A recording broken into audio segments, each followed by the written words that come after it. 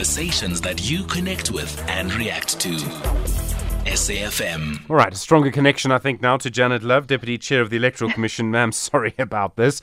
How worried are you about people lying on social media during our elections?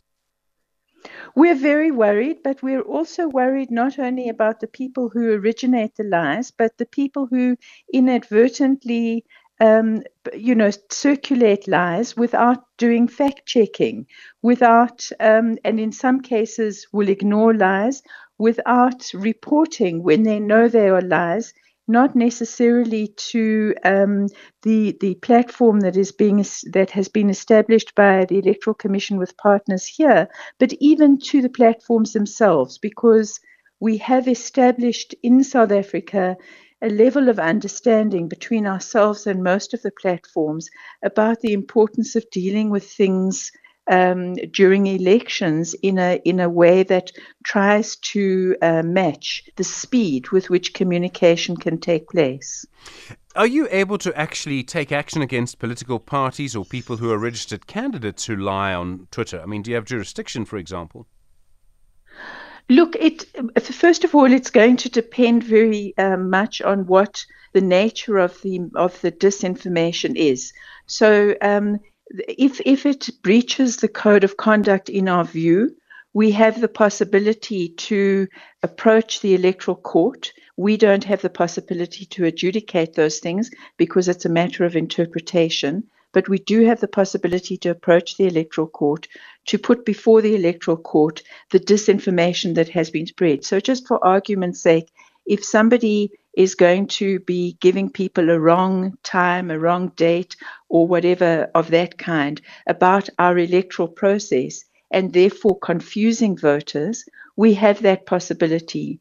Secondly, if there is what we consider to be very clear indications of hate speech and intimidation, for example, of women candidates or women journalists, which we've seen in the past, we, but also those people as individuals, have the possibility in terms of the electoral law to approach the electoral court directly to say this is something that needs to be ruled upon and then consequences follow. So there are opportunities. I wouldn't want to give the impression that, it's an easy road.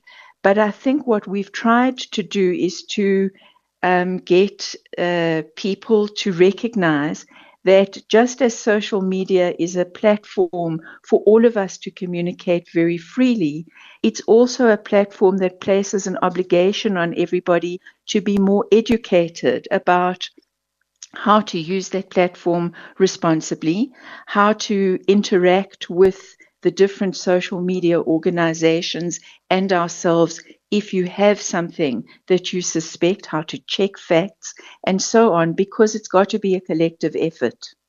Are you worried that social media can be used in quite a difficult way to basically create more tensions? And we're going into an election that everyone describes as contentious. I don't know if that's really the right word. But are you worried that there can be a sort of insidious impact without anyone even really being able to hold anyone responsible? They just add to more tensions during an election. Very worried.